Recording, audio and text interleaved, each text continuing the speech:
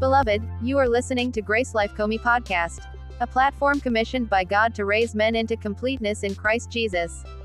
We believe that you will be blessed beyond measure as you give yourself wholly to this divinely inspired teaching. Through God's servant Pastor Chimdi Ohahuna. Grace to you. Jesus is Lord.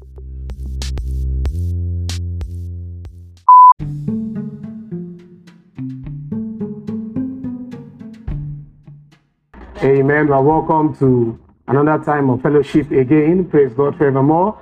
Hallelujah to Jesus. And we trust God we're going to have a blessed time today learning at the feet of Jesus. Praise God. Now, one thing we need to know is that every time we have opportunity to learn God's word is an addition to our lives. Amen to Jesus. Life is filled with a whole lot.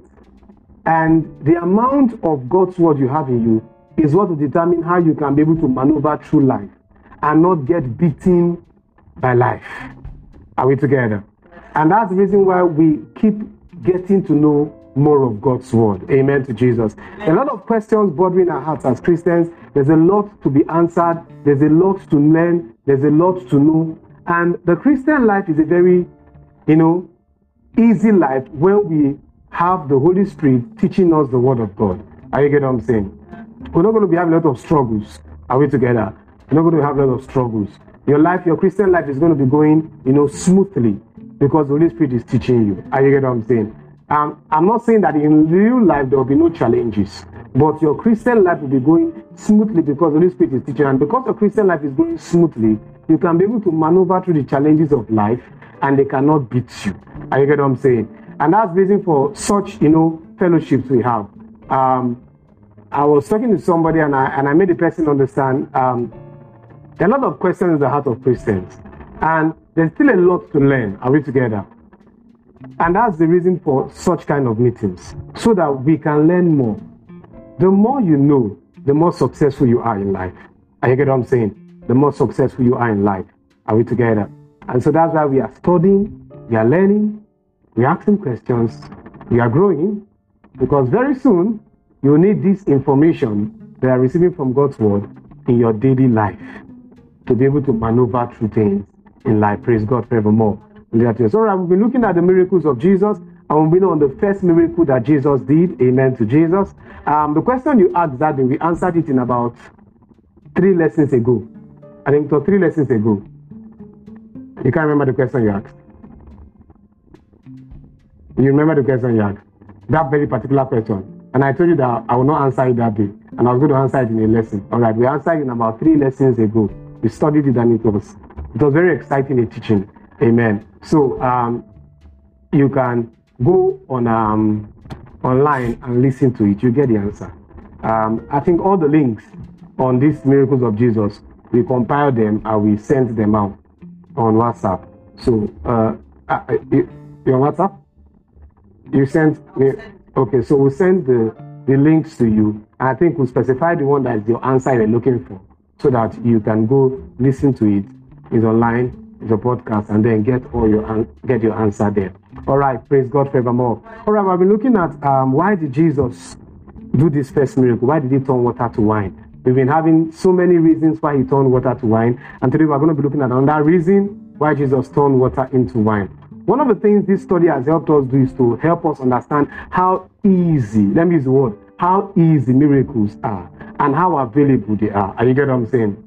So now when I pray and I say, Lord, Jesus performed the miracle to prevent shame, embarrassment, and trouble for the couple.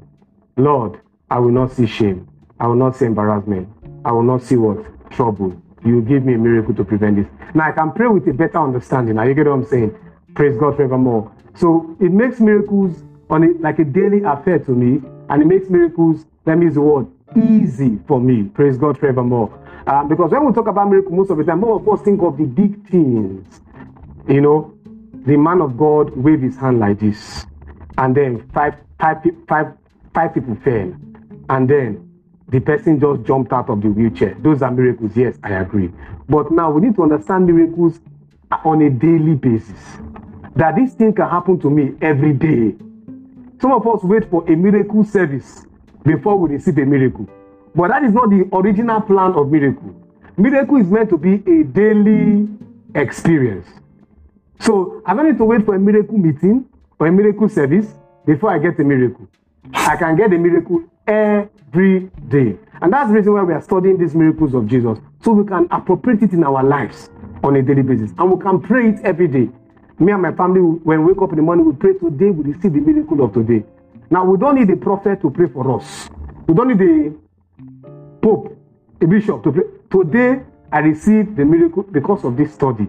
It has been helping me. Amen. And I believe it will help all of us. All right, so Jesus did this miracle because he wanted to reveal to us that he loves us with an everlasting love.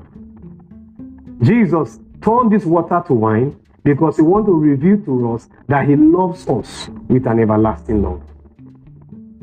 Now, far more than save the couple from shame, embarrassment, and trouble, which was a show of love to them, we know he saved them from shame, embarrassment, and trouble, and that was a show of love. Are we together? In our previous lesson, we understood that that lesson was really a blessing. Is that not so? I did some other studies again, and I discovered that almost everybody was saying the same thing.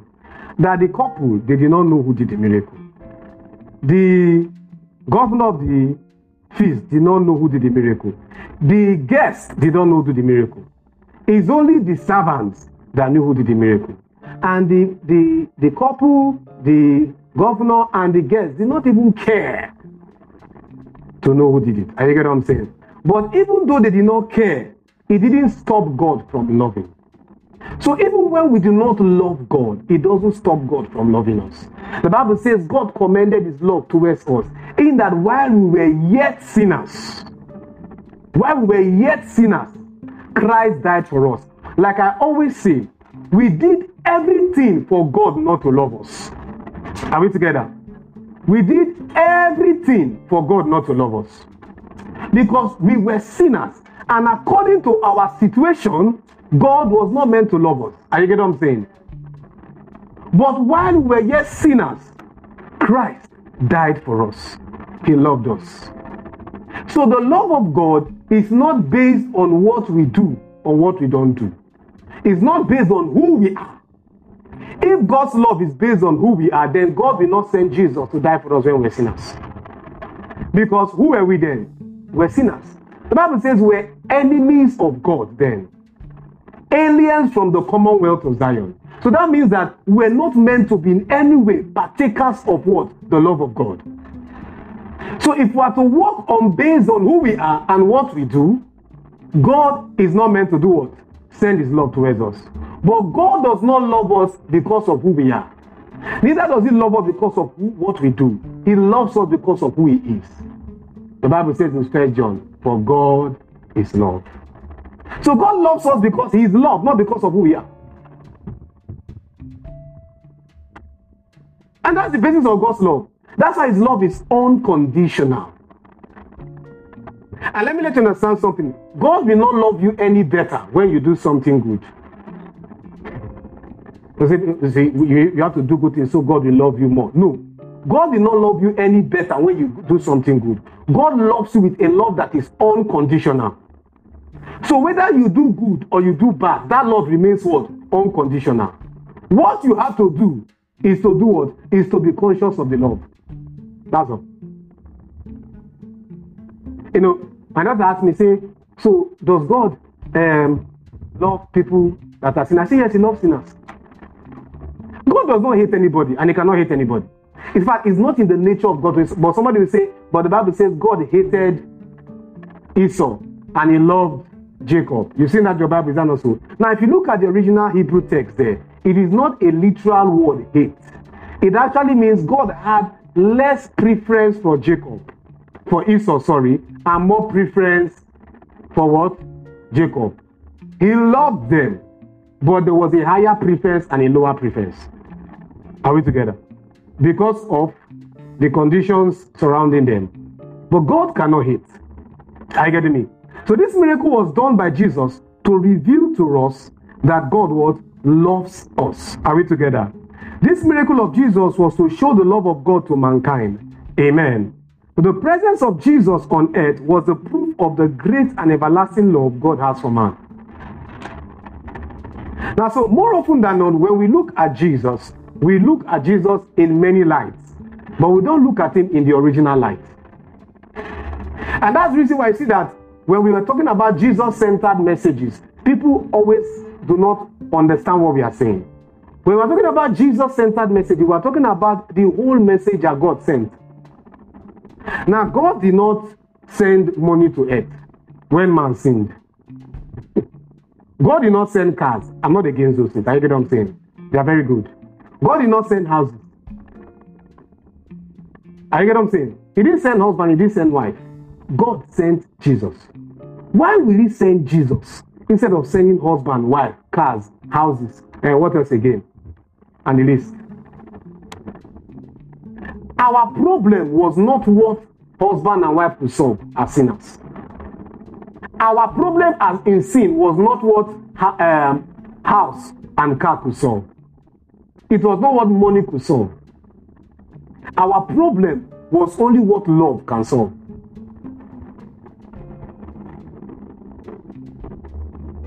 So God the Father sent Jesus to be what? The physical manifestation of his love. Popular verse of scripture, John 3:16, for God so loved the world that he gave his only begotten son, that whosoever believeth in him should know what? Perish, but have what? Everlasting life. Are we together? So when God loved the world, he did not give the world more houses, more cars, more this, more that. When he loved the world, his proof to the world love that I love the world was to send his son, Jesus. Now, so we must understand something, that God's greatest proof of his person, his existence, his power, and his miraculous ability is not in lightning. God told the children of Israel, told Moses, tell them I want to speak with them. And when they came towards the mountain, they started seeing lightning. They started seeing thunder. And they told Moses, please, help us go and talk to God. When you finish talking to him, come back and tell us what God has to say. But for us, we cannot manage his thunder. And everywhere was shaking. We cannot manage it. Now, more often than not, we feel the power of God when we see something shake, when we feel a lightning, when we feel a thunder. You get what I'm saying? Yes, that's when we feel that God is powerful. The power of God is at work. I was talking last week and I told a testimony of how in one of our meetings one day, I was teaching and I finished teaching. By word of knowledge, I said there's somebody here who has marks, incisions on her body. Her body was marked. And the lady came out. And as she came out and as I laid my hands on her, she fell under the power of God. And after the meeting, she went and told one of my sisters, she said, man, one of God is powerful. There's power here. Now, so if there is no falling, there is no power. If there is no word of knowledge, there is no power. Are you getting what I'm saying? Now, I'm not against this. Are you getting what I'm saying? I'm not against them. They are very good. They are good. Are you getting me? But now, we have limited the power of God to these things. The lightning, the thunder, the falling. Are you getting what I'm saying? The shouting, the screaming. Are you getting me? And then we've limited them to the miracles. Those kind of, you see somebody stand up from the wheelchair, they are good. Those things are good. I could give testimonies on and on of miracles that I've seen God do in ministry. Are you getting what I'm saying? I'll give testimonies on and on. By the privilege of God's grace, everywhere that I've landed to do ministry, I have seen miracles. It's not like I am not seeing it. In fact, in Elmina already, I have already seen two. Have I not seen?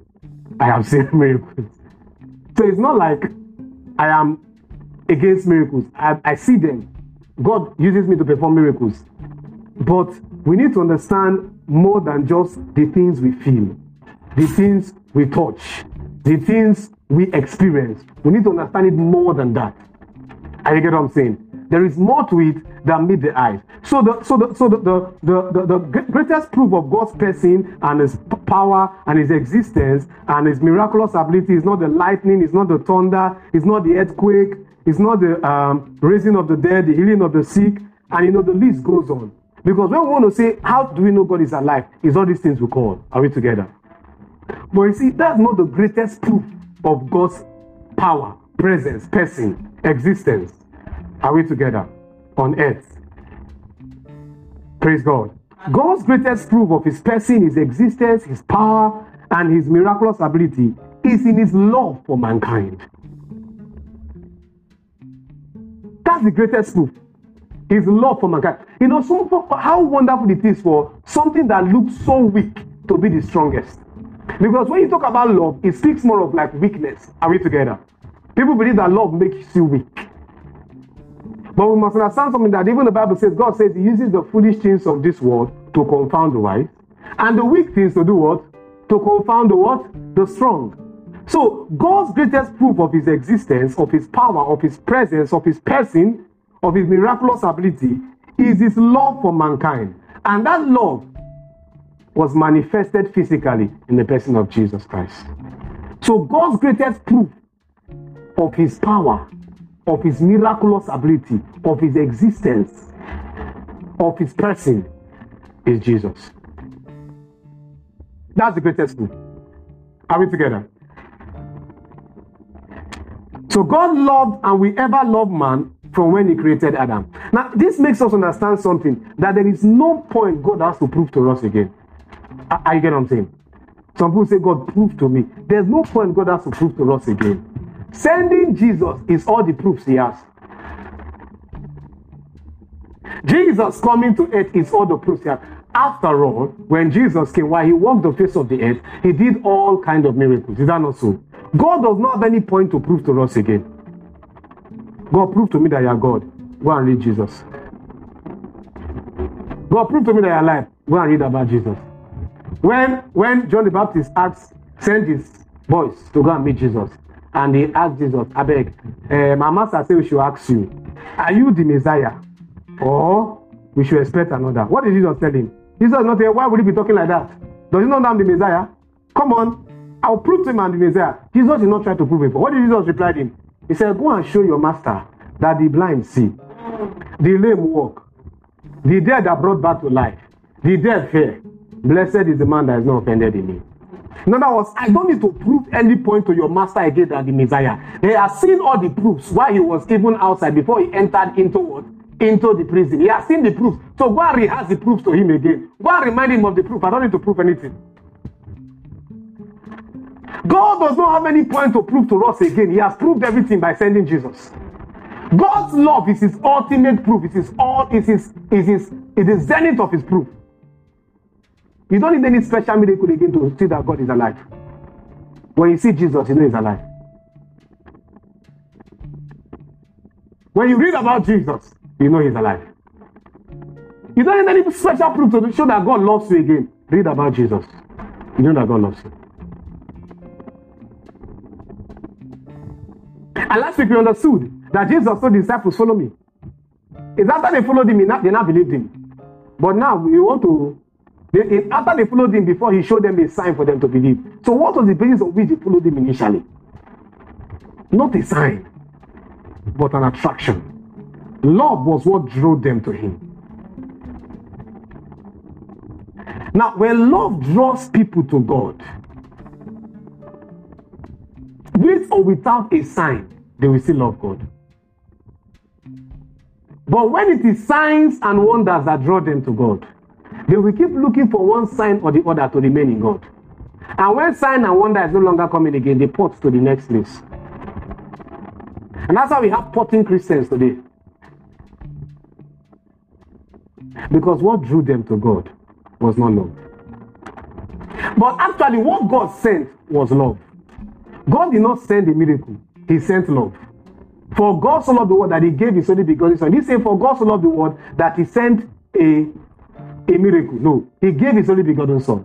So until we get it right and understand that what brings us to God is his love, not the things we ask for, not the signs. Until we get it right, we will still be living it wrong. The Bible says, Paul was speaking, he said the Jews seek a sign and the Greeks seek knowledge. But Christ is both the wisdom and the power of God. Are you getting what I'm saying? It got to a point that the Pharisees asked Jesus, what work will you do for us? Hey, with all the miracles they have seen, they seek him and ask Jesus, so yeah, do another miracle again so we believe you. You see, let me tell you something. If people will not believe Jesus, if they will not follow Jesus for love, they will not follow him for miracles. Because they have been seeing different miracles. They were the ones who were criticizing his miracles. Here they are still asking him to do something again for them to believe. If you will not follow Jesus for the love who he is, you will not follow him for the miracle he gives. And this is why I'm missing it in church a lot. Like I told you, I believe in miracles. I've seen miracles. And I will yet see miracles. But I believe in the real thing. Praise God forevermore. God loves and will forever love man from when he created Adam. This truth is seen in the way God created Adam, which was in his image and likeness. God's love for man was seen in the way God created Adam. He loved man, he will forever love man. In the way he created him makes us know that God loves man. Not just he loves man, his love for man is special. How did God create Adam? Genesis chapter 1 verse 26 and 27 said, and God said, let us make man in our own image and after our likeness, and let them have dominion over the fish of the sea, and over the fowl of the air, and over all the cattle, and over all the earth, and over every creeping thing that creepeth upon the earth. So God created man in his own image. In the image of God created he him. Male and female created he them. Now, the Bible says in verse 26, say, let us make man in our own what? Image and what? Likeness. Praise God forevermore. Now, the word image there, and likeness, they are Hebrew words that I will not want to bore us with. You get what I'm saying? But I'll give us the meaning of these Hebrew words. You get what I'm saying? So we'll know how God created man.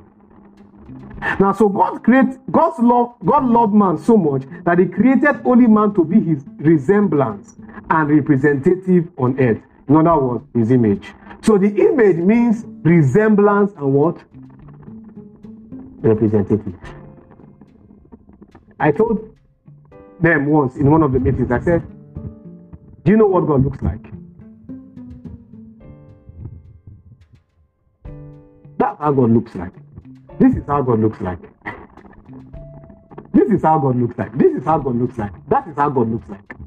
So when we get to heaven, we'll be all surprised. We'll stand before the Lord, and you tell your brother, you say, Brachindi, see God, it just look like me. And I'll say, Brother, no. It's me that God looks like. No, see, can't you see it? And then, Philomena will say, can't you see that? God just looks like me. Again, no. It's me he looks like. And that will be the argument we'll have there. And all of us will be right. We'll all be right. None of us will be wrong. Because we are made in his what? Image. That means what? We are his resemblance and his representative. It was the extravagant love he had that made himself in a human suit. I get what I'm saying? Not just only to resemble him, but to what? Represent him. To represent him means that what he will do on earth, we are the ones to do it. That's why Jesus said, whatsoever you bind on earth is what? Bound in heaven. And whatsoever you lose on earth is loose. Why did he say that? It is because we are representative. That means decree starts from here and is established there. Decree does not start from there. It starts from what? Here. So if we are not passing decrees, heaven is not sanctioning anything. So heaven is just to place a rubber stamp on what we say. It takes love for somebody to create somebody and give him that kind of level of power. Praise God forevermore. God loved man so much that he created only man to be his model, his shape, his fashion, his likeness, his manner, and his similitude. That's what it means to be what? Likeness. So image is what? Resemblance and representative. Likeness is what? The same shape, the same model, the same fashion, the same manner, and the same similitude. So this too makes us understand that when we go before God, when we look at God, is ourselves we see. It takes love for divinity, God, to create himself in humanity. Divinity to create himself in humanity. Now, let me put it this way. God, he's supernatural, he's spiritual. Are you getting what I'm saying? He had to lower himself to become a human, to be you and me. That's what creation is all about. in electronics, it's called step down. Is that not so? God had to step down himself to create you and I.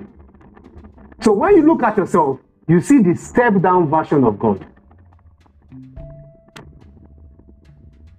But the Bible says that when we Apostle Paul says, we shall put away this mortality and put on what? Immortality, and we shall be as he is. Are you getting what I'm saying? That is when we have now been what? Stepped up. But the form, the likeness, everything still remains the same. The resemblance is the same. Just that it's in a step down manner. Mortality. Are you getting what I'm saying? Humanity. But when we put off mortality and put on immortality, we get to the full manner. And that's the show of God's love, the peak of his love. Praise God forevermore. Hallelujah. Hallelujah to Jesus. Now, in addition to all of this show of love, God blessed man after creating him without man requesting for the blessing or without even getting man's permission. We must realize something.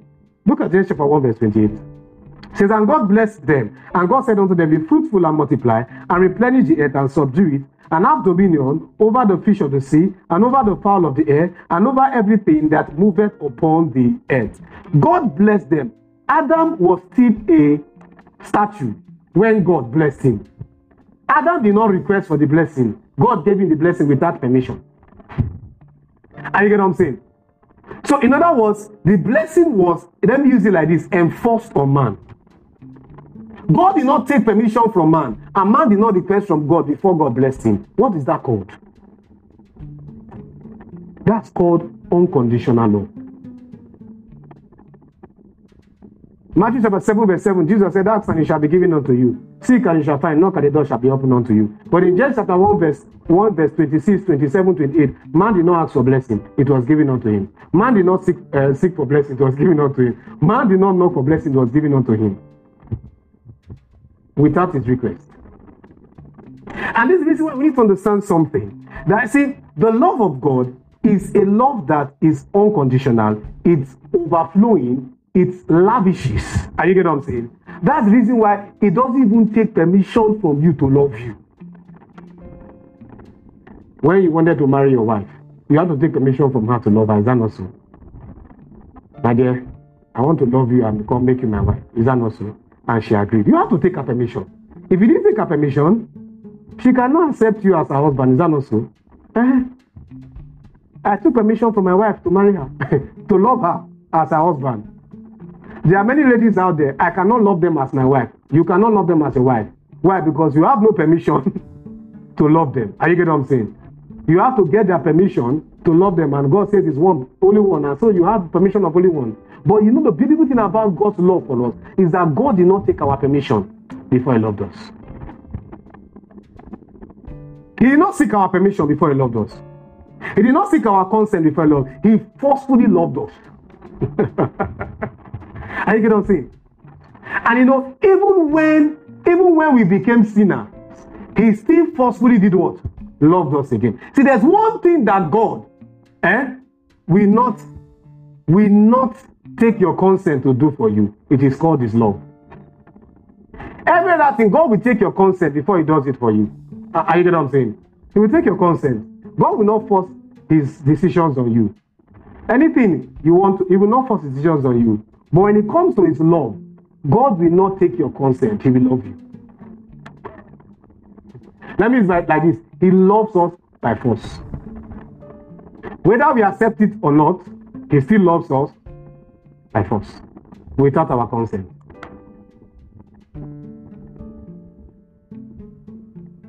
And this was God's extravagant and lavish show of love to man. Extravagant and lavish show. Now, why does God love like this? Because God has too much love. I get what I'm saying? He has, as Messichio put it, he has excess love. Now, even the love of God is more than sufficient for the whole humanity. And you know what? God does not only love humankind alone. He had a spillover of his love to the whole of creation. Just that the love he has for man is what? Is a special love. But his love spills over to the whole of creation. It's an extravagant show of love. It's a lavish show of love. Are we together? And this was why David in Psalm 8 verse 4 asked a question, what is man that thou art mindful of him, and the son of man that thou visited him? What is this man? Are you getting what I'm saying? What is this man that you're mindful of him? You're so mindful of him. What is this man? Are you getting me? What is this man that you're so mindful of him? The love of God is what reveals to us the value that God places on man. Are you getting what I'm saying? And we need to understand something. Somebody asked a question once. Between Jesus and mankind, who does God the Father love more? It was a tough question. Because God the Father loves his son so much that he gave his son to die for the world. Now, who does he love more between the son and the world? The Bible says, greater love had no man than a man laid down his life for his what?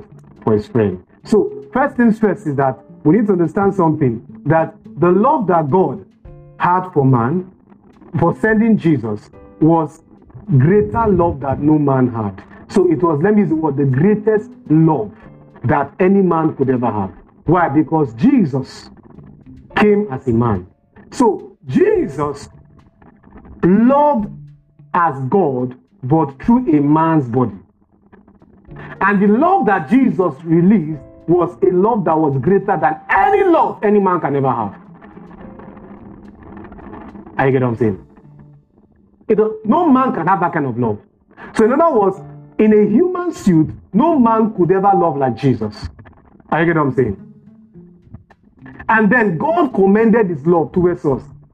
Now, while we're here, now Christ died for us. God so loved the world that he gave his only begotten son. So now when we combine the love of the Father, which is a lavish love. Why? Because he's love. God loves because he's love. Not because we are in a position to be loved. He loves because he's loved. Now, if we combine the love of the Father, which is a lavish love, to the love of the Son, which is a love that is greater than any love any man can give, it is what you call unconditional love. It cannot be explained. Are we together? And that's why David asked that question. He asked the question. The love God has for man is the reason why even when Adam sinned against him in the Garden of Eden, if you look at Genesis chapter 3, if you look from verse 1 to 14 and verse 21 to 24, it's a long reading. We may not be able to read it now because of time. Are you get what I'm saying? But you can read it. Many of us know this storyline. Are you get what I'm saying? Now, I will not read that because of time. But if you look at what transpired there, we discover that after man sinned, the Bible says after man sinned, he discovered that he was naked. Are you getting me? Now, if you check in verse 2, chapter 2, they said man was naked but not ashamed. Chapter 2. Now, but in chapter 3, now man discovered that he's naked. Now, in chapter 2, man was naked but he did not know. That's why he was not ashamed. Are you getting me? Why was this so? Because he was covered with the glory of God. Are you getting what I'm saying? All right. Now, in chapter 3, he becomes naked and he knows that he's naked and he becomes ashamed. Now, because he has received knowledge that he was not meant to receive. Now, in one of our teachings, we understood, if you go to our podcast, we did a study on this, and we understood that why did God tell Adam not to eat the fruit of knowledge and evil? Why did God tell him? So that we not know something like. Okay, beautiful. I like the answer. It's close to it. So that we will not say, okay, beautiful, having beautiful answers. You try, come on, you can't say nothing at all. Try something. We are all learning. Why? No idea. Okay. Good idea today.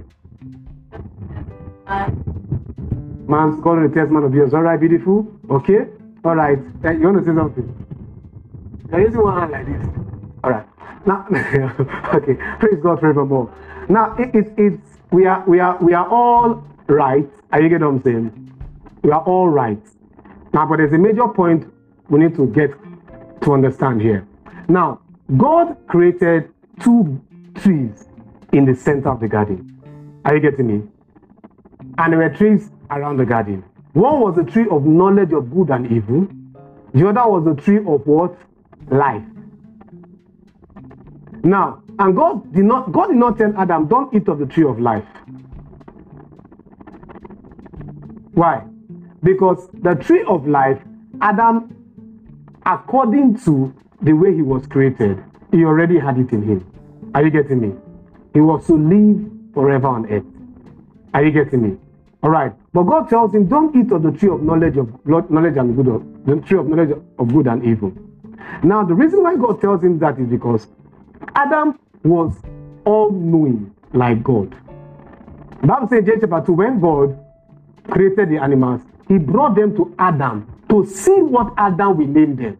And he says, and whatsoever Adam named them, that was their name. He didn't say that would be their name. He said that was their name. Now, number one, he said whatever he named them, that was the name. That means that was the name that God had in his mind already for the animals.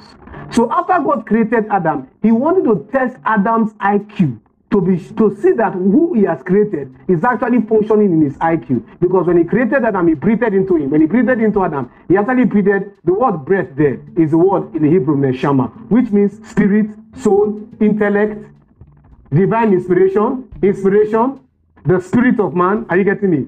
So when God breathed into Adam, he actually breathed himself into Adam.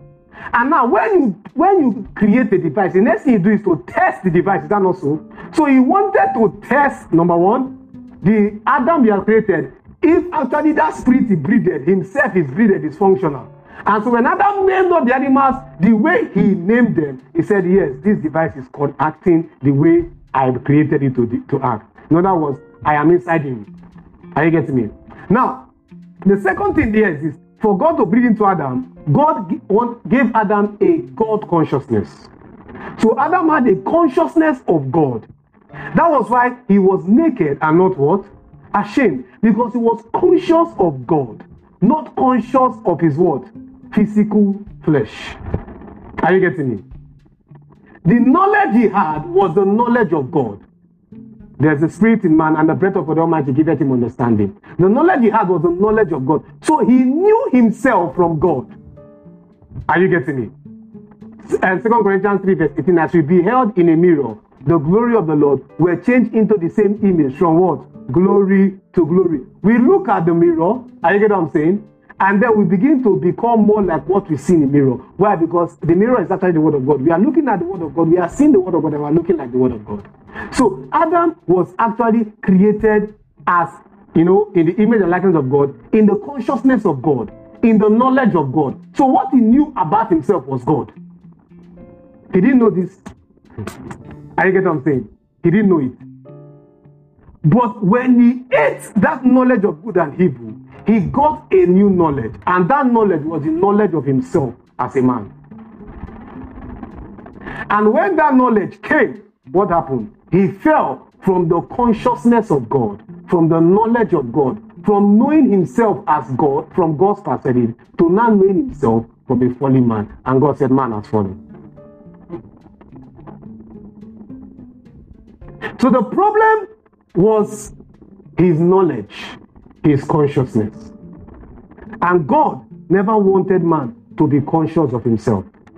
But God wanted man to be conscious of him. Now, have you noticed, the more you get more conscious of yourself, the more you get less conscious of God. And the more fear comes up. The more, what else again? Anxiety. What else again? Worry.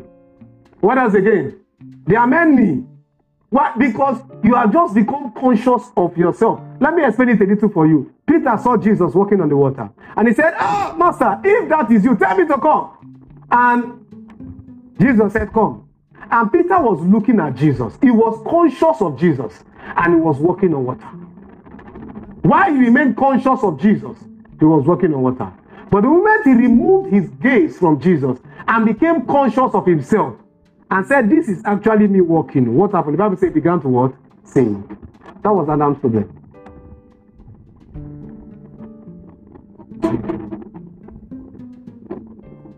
It's a consciousness thing. Are you getting what I'm saying? And that's what God wants us to remain. He wants us to just remain conscious of him. Are you getting what I'm saying? Just conscious of him. Praise God forevermore. Now, but when Adam sinned, Adam has become conscious of himself.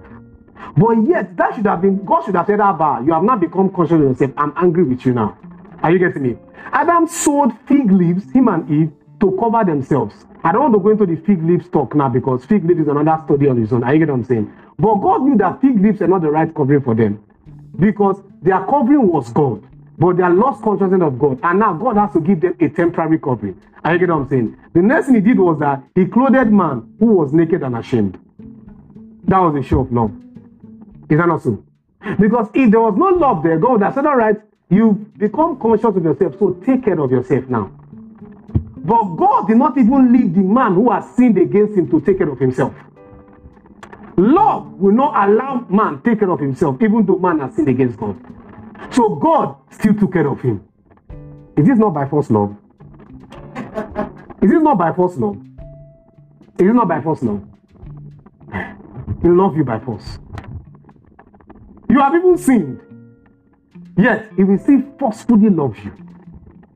Some of us are going through some things in our lives, and we'll say, oh God, oh God, oh God, oh, this thing is not sweet, it's not sweet. God says, I'm loving you by force. These things you are going through, I'm loving you by force. Because if I don't allow these things to happen to you, if I don't allow you to go through this thing by force, you will not become who I want you to be. So,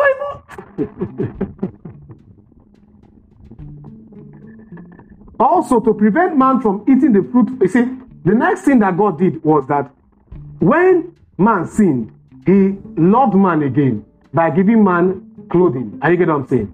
Because man now has become self-conscious. And the more man looks at himself, the more man becomes condemned. God had to reduce the level of condemnation. At least we know that on an average, we only see our nakedness when we are about to bath or when we are about to change clothes. Is that not so? About 24 hours of the day, we are clothed. Is that not so? So God had to reduce the level of condemnation that man will go through. Because the more man sees himself naked, the more man wallows in condemnation. So God said, let me see clothe you. So at least 22 hours, 23 hours, close to 24 hours of the day, you are covered. So that you will not be seeing condemnation. That is still the excess love that says, I will still cover you, even though you have what? You have gone below the standard. And in addition to that, what did God do? In addition to that, he drove man away from the garden and put angels there. Why? To prevent man from eating the tree of what? Life. That was God's final show of love to man in the garden.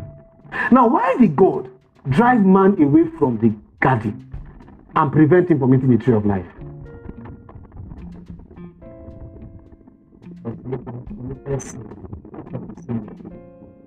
God, they have committed sin. All right, beautiful.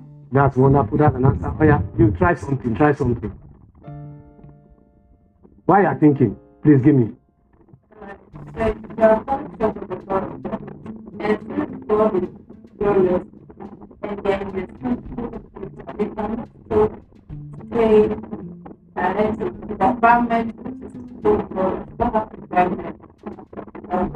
All right, beautiful. Nice answer. Also, answer. Said the tree of life. Make Adam to live forever. This guy's a bad guy. Hi, continue. Adam to live forever. This guy's a bad guy. Finish it. God don't want Adam to live forever. That is why he's saying This guy's a bad guy. Hey, give me a handshake. How old are you? 16. All right, beautiful. He has gotten 90% of the whole answer. Adam had gone into a fallen state. I get what I'm saying? And that was a state of sin. And in that state of sin, if God had allowed Adam to eat that tree of life, that means Adam will live forever as a sinner, no hope for redemption again. If God did not drive Adam out, God the Father would have not been able to send Jesus. So mankind would have been damned for eternity. No hope of salvation. Living forever with sin is living in hell while on earth.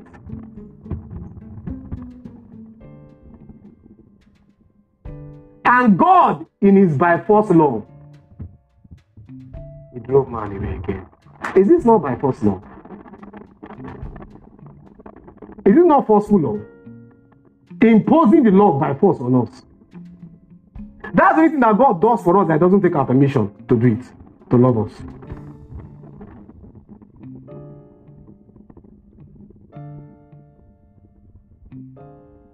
And so we can see how God lavished his love on man.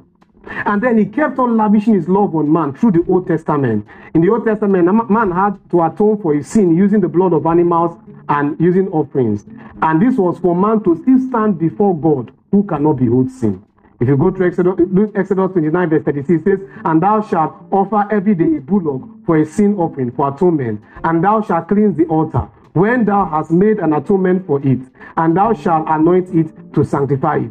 Exodus 30 verse 15 says, the rich shall not give more, and the poor shall not give less than half a shekel, when they give an offering unto the Lord to make atonement for your soul. You see now, so God did not want man to be far from him. So God still gave provision for man to be coming close to him by what? By man atoning for his sin, using the blood of animals and using what? Offerings.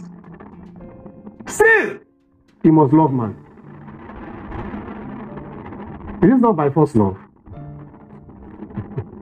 Finally, God the Father sent Jesus Christ, the fullness of his love, to die for the sins of mankind, once and for all, and obtain eternal redemption for us. Romans chapter 5 verse 18. But God commended his love towards us, in that while we were yet sinners, Christ died for us. This is one of my best verses in the Bible. But God commended his love towards us, in that while we were yet sinners, we have done everything for God not to love us. Yet, he sent Jesus to die for us. He still forcefully loves us,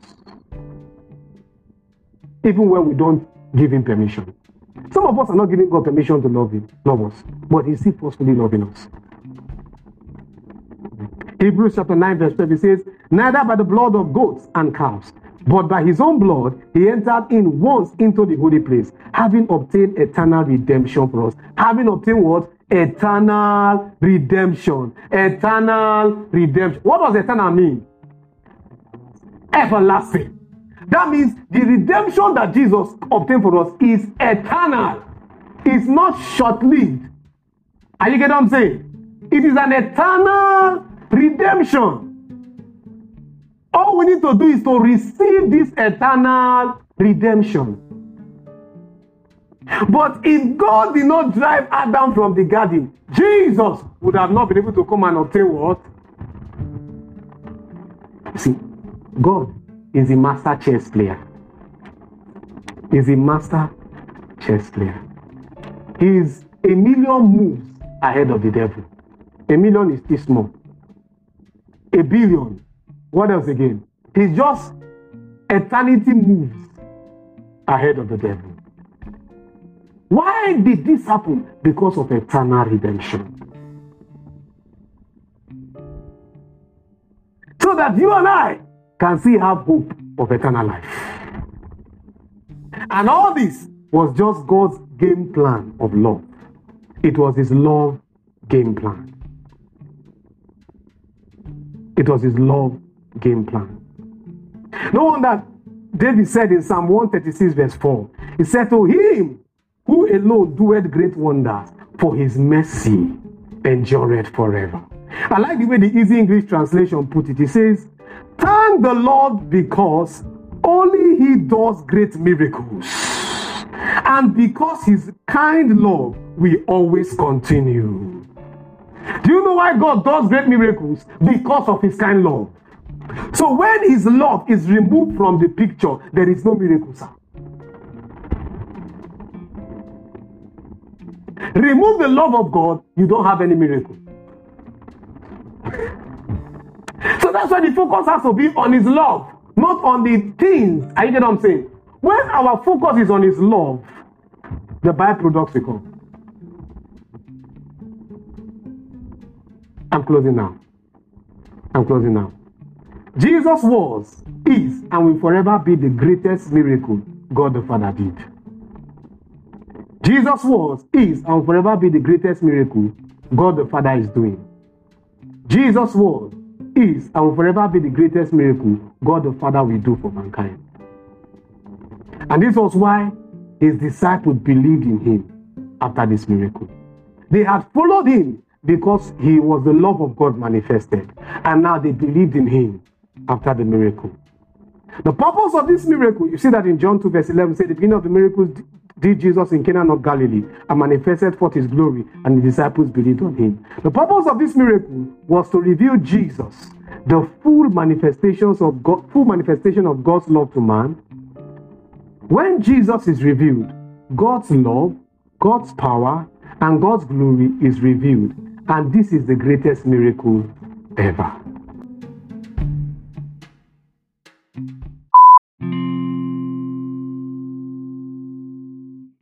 Now is your moment of salvation. If you are yet to make the Lord Jesus Christ your Lord and personal Savior, we request that you say this prayer along with many others now. Say these words: Lord Jesus, I am a sinner. I repent of my sins, and ask that you forgive my sins. I believe that you shed your blood on the cross, died for my sins, and rose again in the third day. Today, I invite you into my life today. Wash me by your blood, make me your own, until eternity be my Lord and personal Savior. Thank you, Lord Jesus. In Jesus' precious name.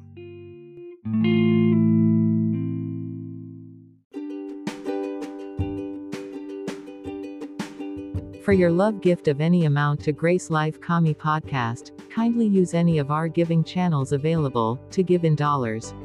You can send to Universal Merchant Bank Ghana.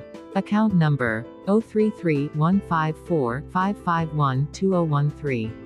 Swift code MBGHGHAC. To give in cedis. Universal Merchant Bank Ghana. You can send to account number 033-254-551-2017. To give in Naira, you can send to Ecobank Nigeria. Account number 554-102-0592. Also, for further enquiries, you can call us on +233-54-594-7132. Or send us an email via chimdiohahunaministry@gmail.com. Today, remain ever blessed.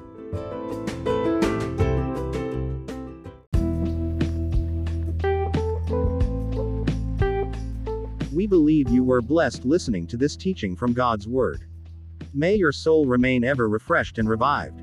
We would love to hear your praise report today. Beloved, remain connected to Grace Life Kami Podcast. Jesus is Lord.